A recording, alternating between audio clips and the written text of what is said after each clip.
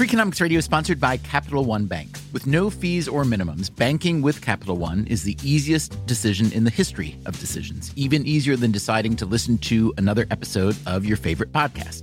And with no overdraft fees, is it even a decision? That's banking reimagined. What's in your wallet? Terms apply. See CapitalOne.com/bank. Capital One N.A. member FDIC. Freakonomics Radio is sponsored by Cars.com. Have you heard about the Your Garage feature on Cars.com?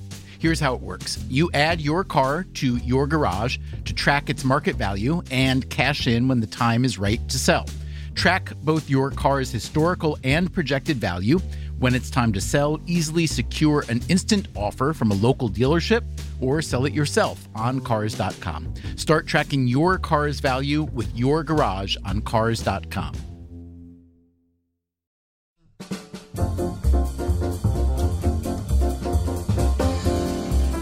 Hey, podcast listeners, just in time for all your New Year's resolutions, today we're replaying one of our favorite old episodes. It's about commitment devices. That is, clever ways to trick yourself or trap yourself into doing something that you want to do, but for whatever reason, you aren't able to. For example, let's say you want to go to Freakonomics.com and hit the donate button so that we can keep bringing you this free podcast, but you haven't done it yet. All right, try this. Start holding your breath right now. Don't let go till you've gone to Freakonomics.com, made your donation. If you do it right, we'll send you a Freakonomics Radio t-shirt or coffee mug or a signed Freakonomics book. Okay? Breathe in. And now for our podcast about commitment devices. It's called Save Me From Myself.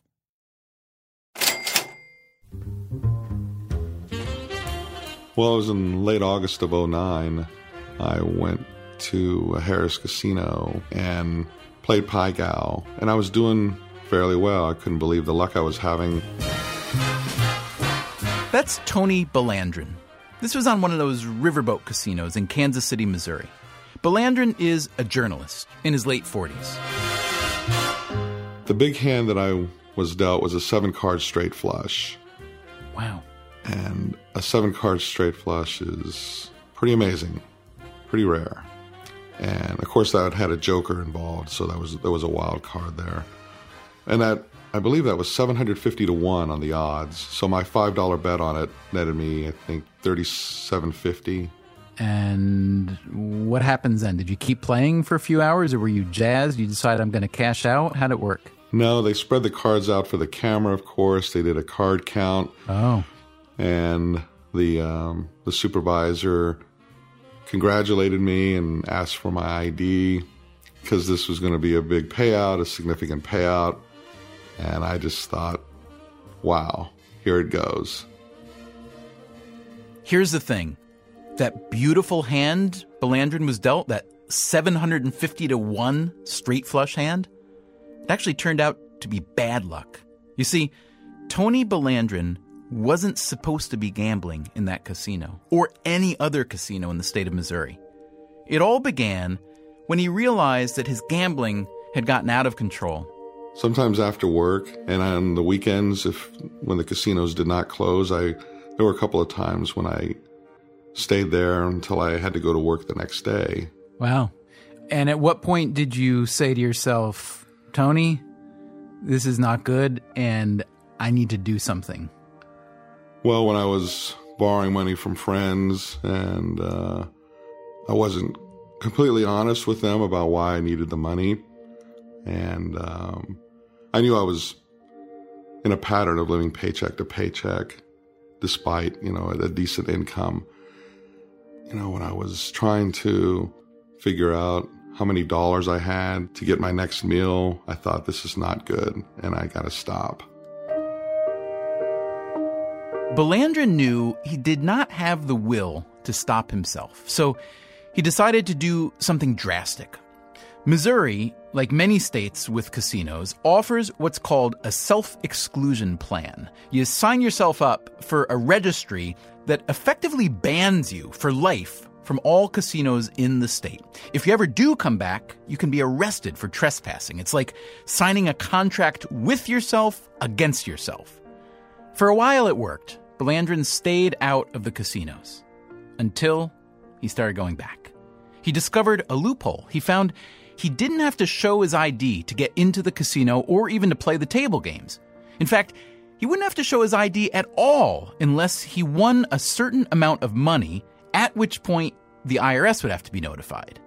And that brings us back to Tony Blandren's 7-card straight flush. And I just kept a smile on my face thinking, I don't know, maybe I'm going to be lucky in another way. Maybe the computer glitch occurred, or maybe somebody accidentally erased records from 6 years ago. But all the time I thought, they're taking too long. And then what?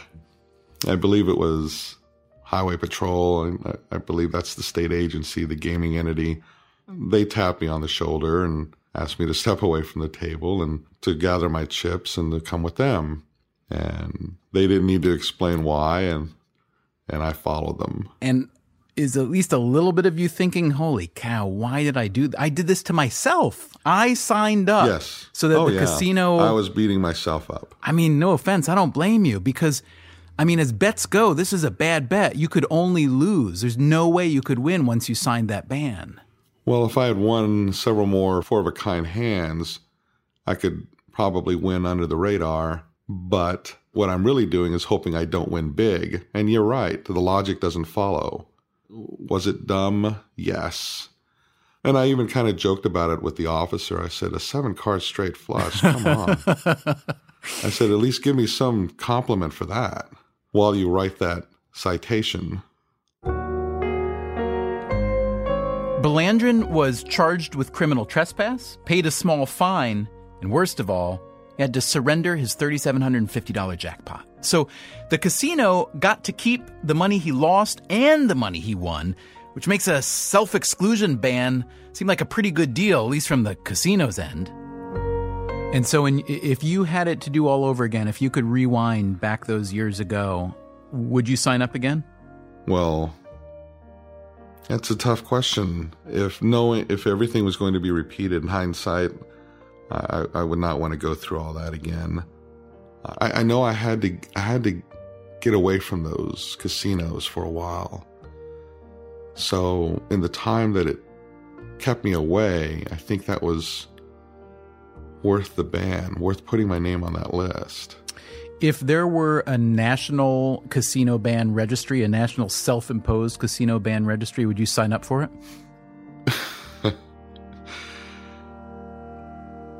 No.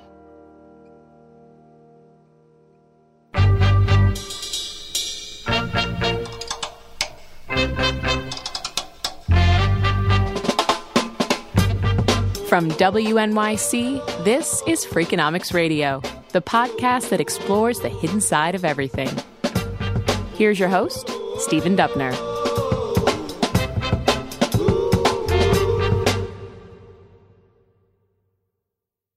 So economists have a name for the self-imposed ban that Tony Blandren signed up for. It's called a commitment device.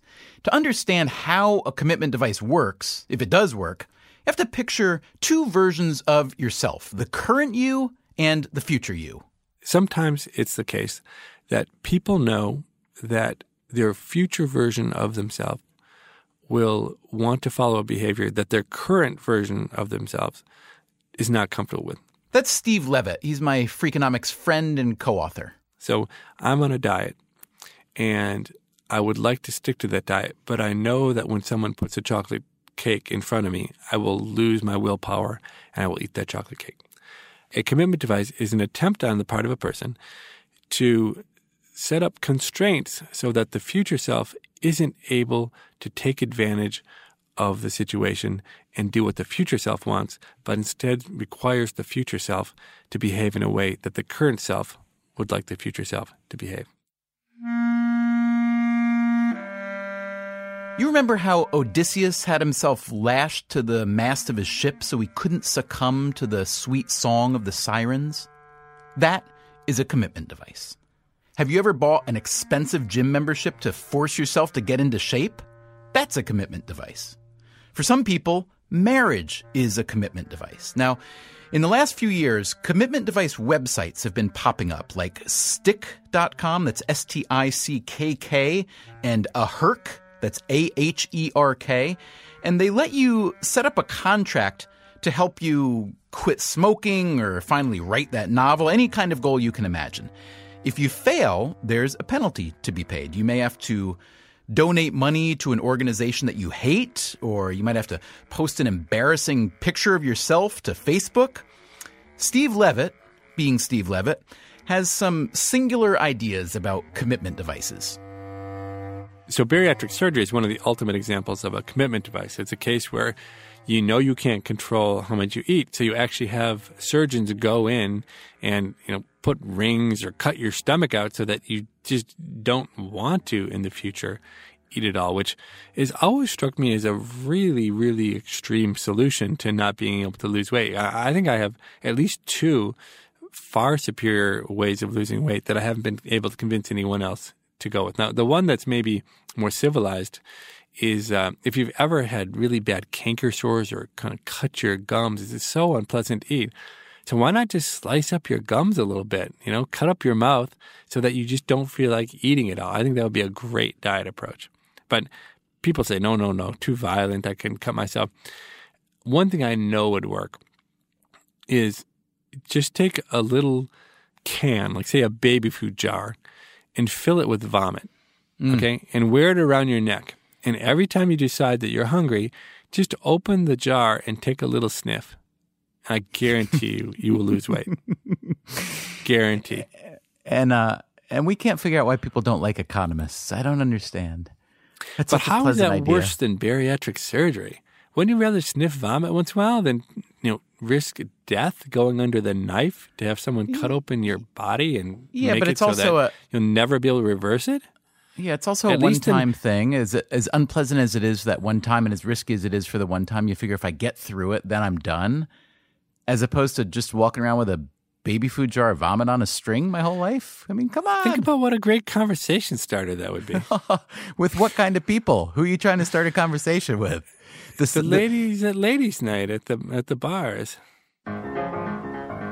Okay, so maybe Levitt's methods aren't for everybody, or anybody. But let's say that you do want to change your life in some way, large or small. Maybe you find yourself questioning the choices you make. Maybe you're looking for answers to life's big, big questions. I was talking to my cousin Jimmy, who asked the question that really kind of summed up the whole thing. He said, "Is life without steak and porn worth living?" That's Adam Scott.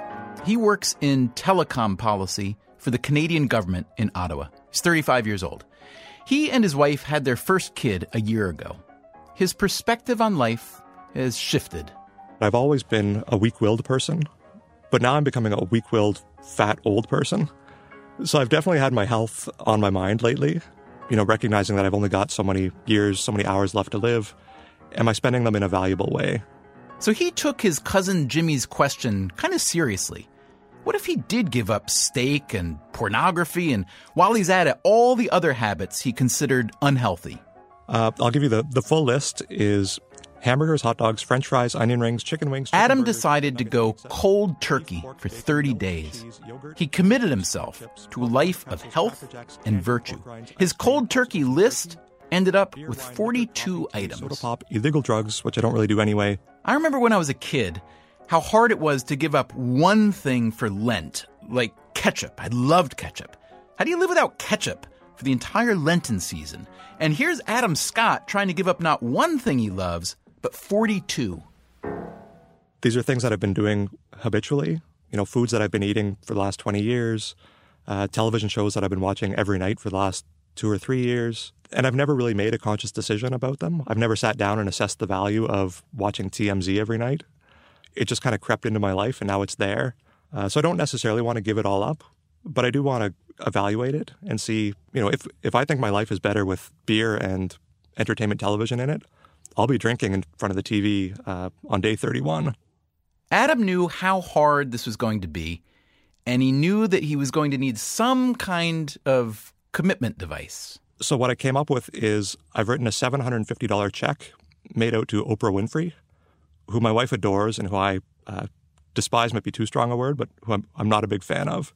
Yeah, it's true. I do love Oprah. I think she's great. I think she does great things. That's Heather, Adam's wife. I couldn't see anything bad coming of her having more money. I'm sure it would go to something charitable and good. But Adam didn't see it that way. I'm convinced that she'll spend it to advance her evil empire one way or another. My hope would be that she would spend it on herself. A new pair of shoes, or something that she has in abundance already. Adam needed one more thing, a referee. So he gave the $750 check to his friend Scooby. And if he gets any credible evidence that I've broken my contract, he has instructions to mail that check immediately to Oprah Winfrey. There was one last layer of the commitment. Adam decided to post a series of videos on YouTube called the Cold Turkey Diaries in order to make public his progress. Hi, my name is Adam Scott, and this is the Cold Turkey Diaries. We talked to him on day 5. The commitment contract is really working. The combination of kind of guilt and fear of getting caught, that really has been effective so far. But by day 10, the novelty seemed to be wearing off. Like yesterday when I got home from work after a really stressful day, I was tired, kind of annoyed, fed up with my job. Would have been a great day to sit down, crack a cold beer, open a bag of pretzels, and sit in front of the TV for half an hour just to decompress a little bit. I don't get to do that anymore. But Adam presses onward. He certainly didn't make it easy on himself, giving up so much all at once. He has to get going in the mornings without the benefit of caffeine. He has to avoid TV even in other people's homes. At poker nights with his buddies, he drinks Gatorade while they're all pounding beer and chips. But Adam Scott, hardy Canadian that he is, doesn't quit and he doesn't cheat. But then, on day 21, there was a slip-up. Adam and Heather had gone to a diner for breakfast. Which I knew was risky at the time. He ordered a decaf coffee, which is not on the cold turkey list. Heather also ordered a coffee. And there were 2 coffees on the table, and one was black and one was sort of creamy looking, and I hadn't put anything in my coffee, and I was like, well, that's kind of strange that one's creamy looking. Maybe there's something wrong with it. I don't know. And I turned to Adam and I said, like, what's in the coffee? And I didn't know what she was talking about. And then she just yelled, milk. Milk. Not allowed. Adam had only put a couple little containers of 2% milk in his coffee and had a few sips. It was, as he would later insist, a total accident, but it didn't matter. After 3 weeks of perfect compliance, he had broken his commitment. Oh, it was an immediate freak out. It was like, oh, it was such a blow. It was like the wind was just completely knocked out of our sails. Like, damn. So I was really wondering, like, is this what I'm going to go down on? Something so stupid. Adam knew what he had to do. He contacted Scooby. Yeah, so he texted me, and I think my first instinct was, who puts milk in their coffee, first of all? That's just sick. So I thought about it, and I said, okay, well, I said, if it was half and half, yes. I said, I'll let 2% slide. Don't let it happen again. So Adam keeps going, and he makes it all the way to day 30 with no further slip-ups, no sleepwalking into the pantry for a bag of chips, no plopping himself down in front of the TV. He had committed himself to a cold turkey regimen, and as hard as it was, as unlikely as success may have seemed, he made it. But when we talked to him on day 30, he didn't sound so happy. I'm kind of feeling guilty about those 2 little sips of milk, right? It's like the record book is always going to have the asterisk beside it. It's a bit of a letdown, to be honest. So he comes up with a workaround. Call it a 2% solution. So maybe the best thing to do is just read you the letter I've written. So it starts off, Dear Oprah, attached you'll find a check for $750. Please allow me to explain.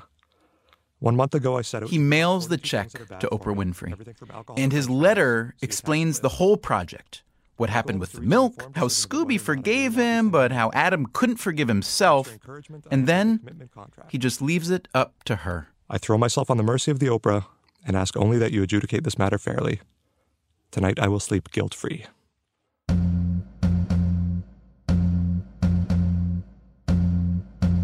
I'll be honest with you. I think Adam Scott was way, way too rough on himself. 42 banned items and 1 slip-up in 30 days? I mean, come on. But I also find myself thinking, look how much effort he expended. Look how much angst he put himself through. Simply to get himself to do the things he already wanted to do. That's why some people aren't such big fans of the commitment device. I really think commitment devices are kind of a farce. That's Steve Levitt again. He tried a commitment device on himself once. It was actually in Thomas Schelling's undergraduate class in economics at Harvard. So Thomas Schelling was one of the greatest economists of all time. He won the Nobel Prize. He was a wonderful lecturer. Schelling was also one of the first scholars to study what we now call the commitment device. But I had this problem, which was a 9 a.m. class. As soon as I was settled into a seat, I would immediately go to sleep. And I really wanted to see these lectures. I just couldn't keep my eyes open. And so I had this brilliant idea. Now, this was an economic class on strategic thinking. And what better way of using strategic thinking was then to use the commitment device of putting myself in the very front row, in the very middle seat. How could I possibly fall asleep if Thomas Schelling was looking right at me as he delivered the lecture? And unfortunately, it couldn't have been more than 2 minutes into class when I found myself dozing off already, and I couldn't keep my eyes open the entire lecture. And I decided, well, that commitment device didn't work. I'm going to sit in the back of the class. At least it's not half as embarrassing. The problem with commitment devices is, as clever as your current self is at trying to devise ways to keep your future self from getting around it, the future self just desperately wants whatever it's being denied, and it finds ways to get around it. I mean, well, people pretend to want commitment devices. I think deep down, real people don't really want them.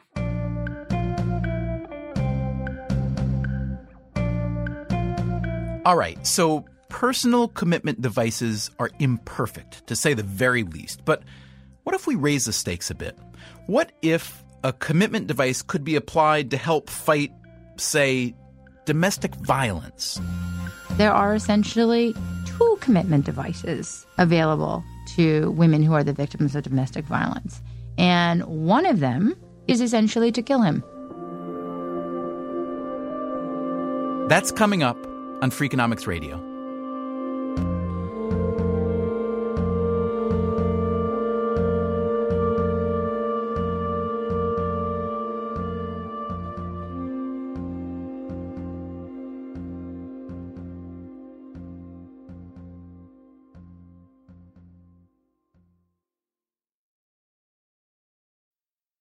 Freakonomics Radio is sponsored by Canva. Supercharge your work with AI-powered Magic Write in Canva Docs.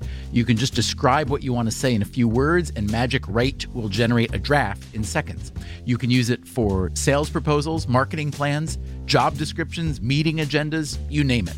Tweak your draft and you're done. It is a serious time saver and the perfect way to beat the blank page.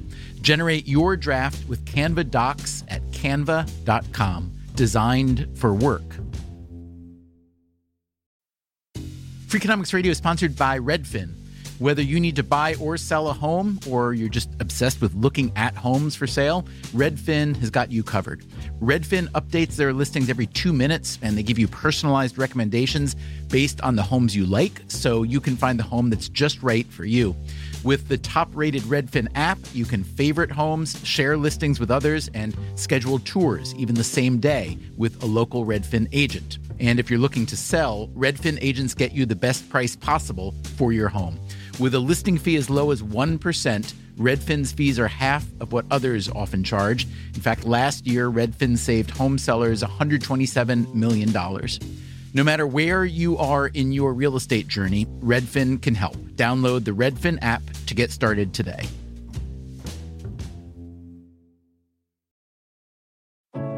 What does it mean to be rich? Is it having more stories to share or time to give? Is it being able to keep your loved ones close or travel somewhere far away? At Edward Jones, we believe the key to being rich is knowing what counts.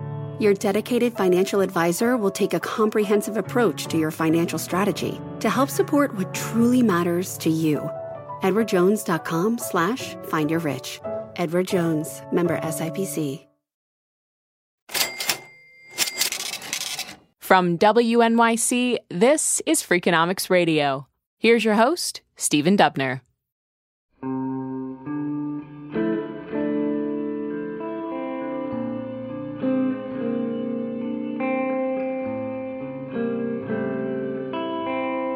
So, commitment devices don't always work, in part because your future self rebels against your current self, and in part because the devices may simply not be powerful enough.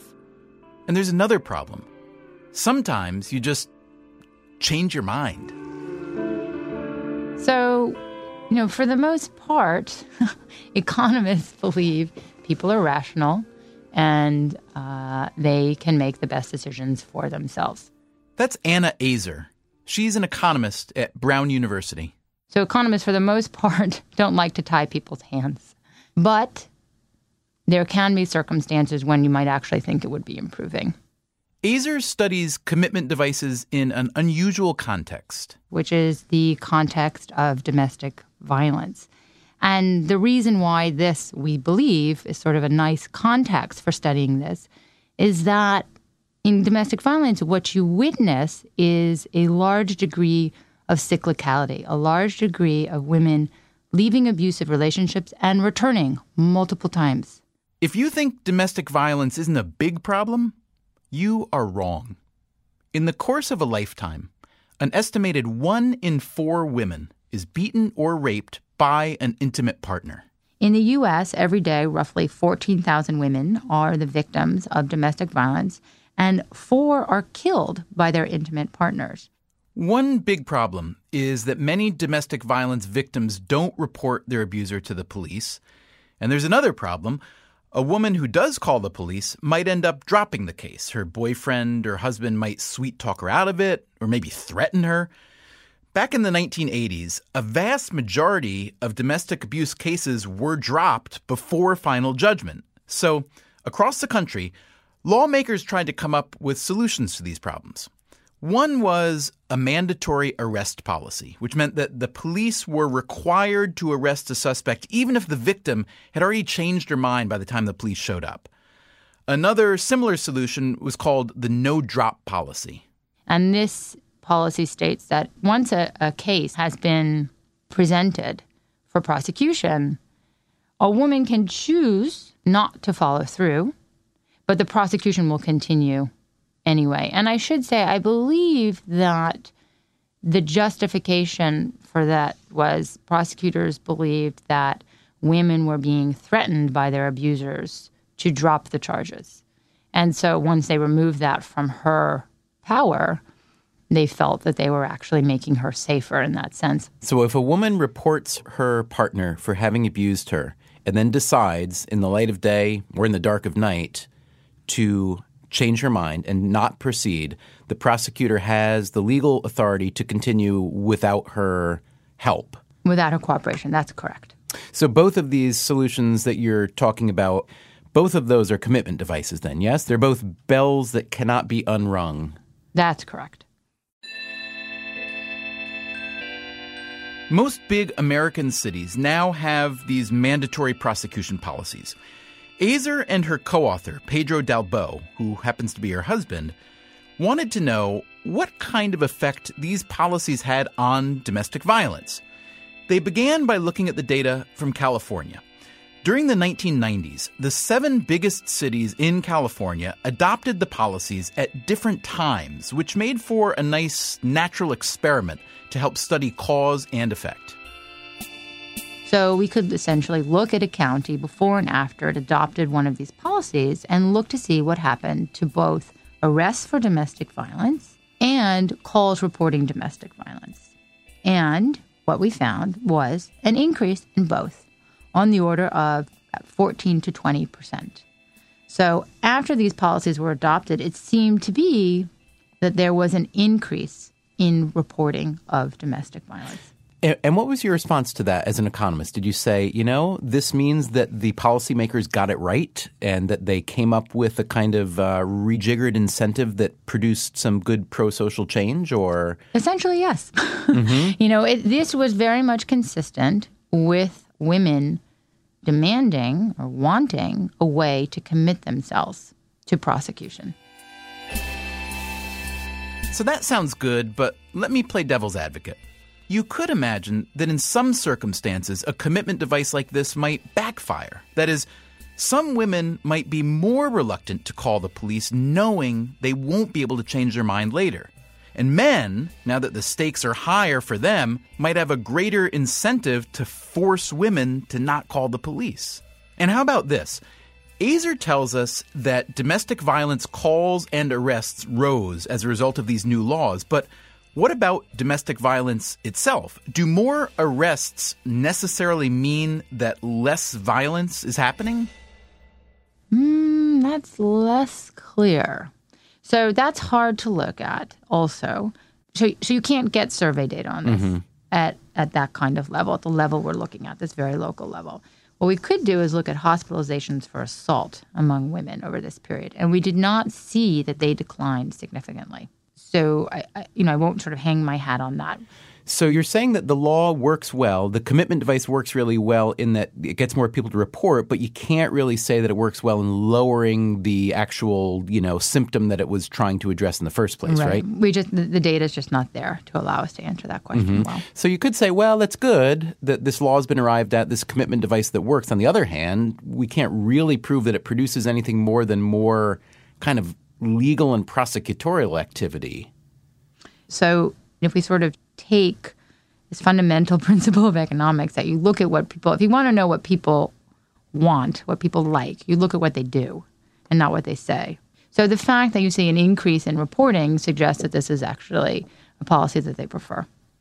Azer did find some convincing data of a slightly different sort when she went beyond California and looked at the national figures. So what we did find, and I have to admit that we tried as hard as we could to make these results go away, but we couldn't.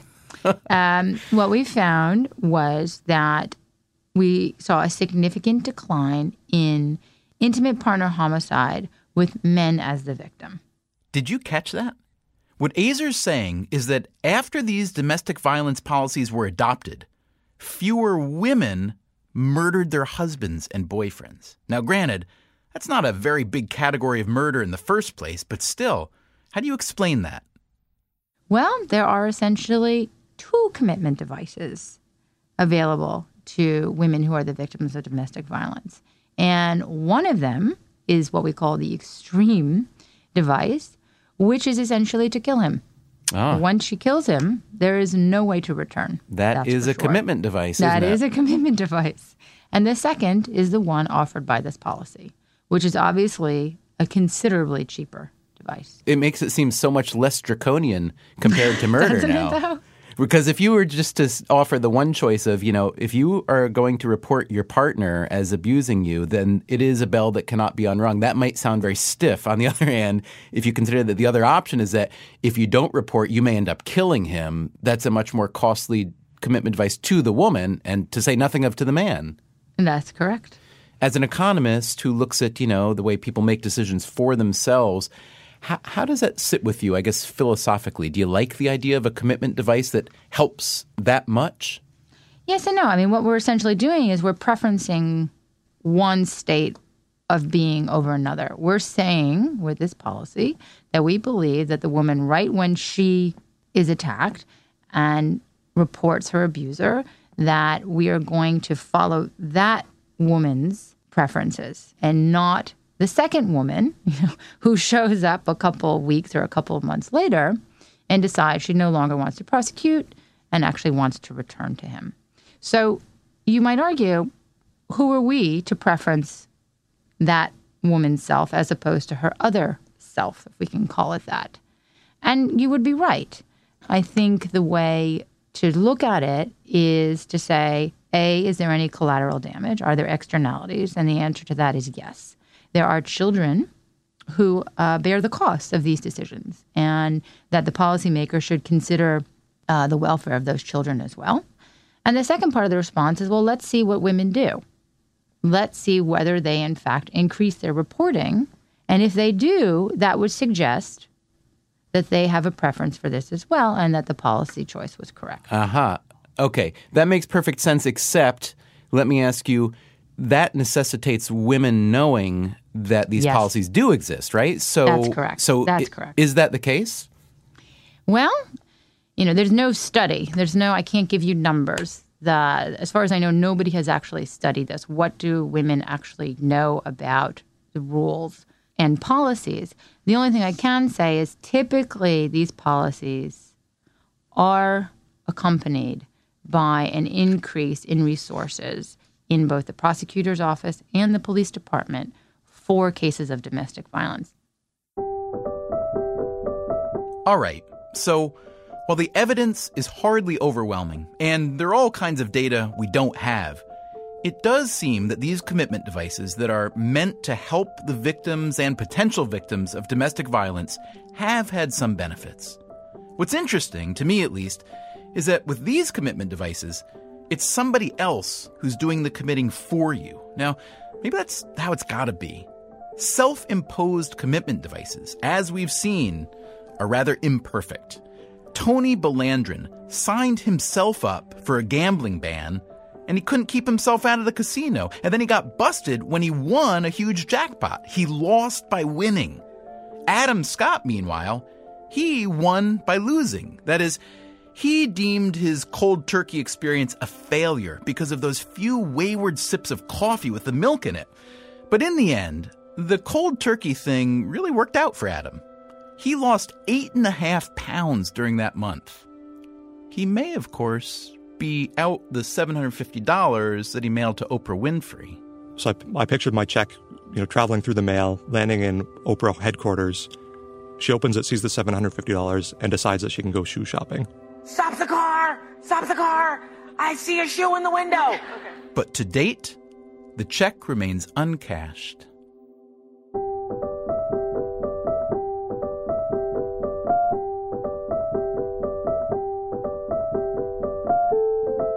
Hey, podcast listeners, thanks for listening. And also, if you haven't done so yet, please go to Freakonomics.com and hit the donate button so we can keep putting out this free public radio podcast.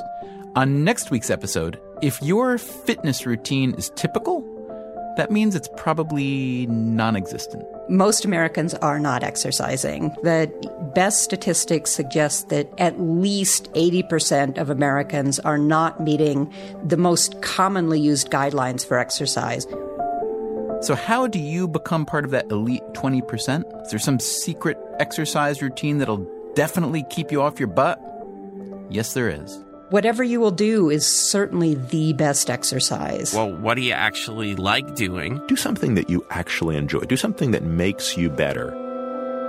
How to exercise and not hate it? That's next time on Freakonomics Radio.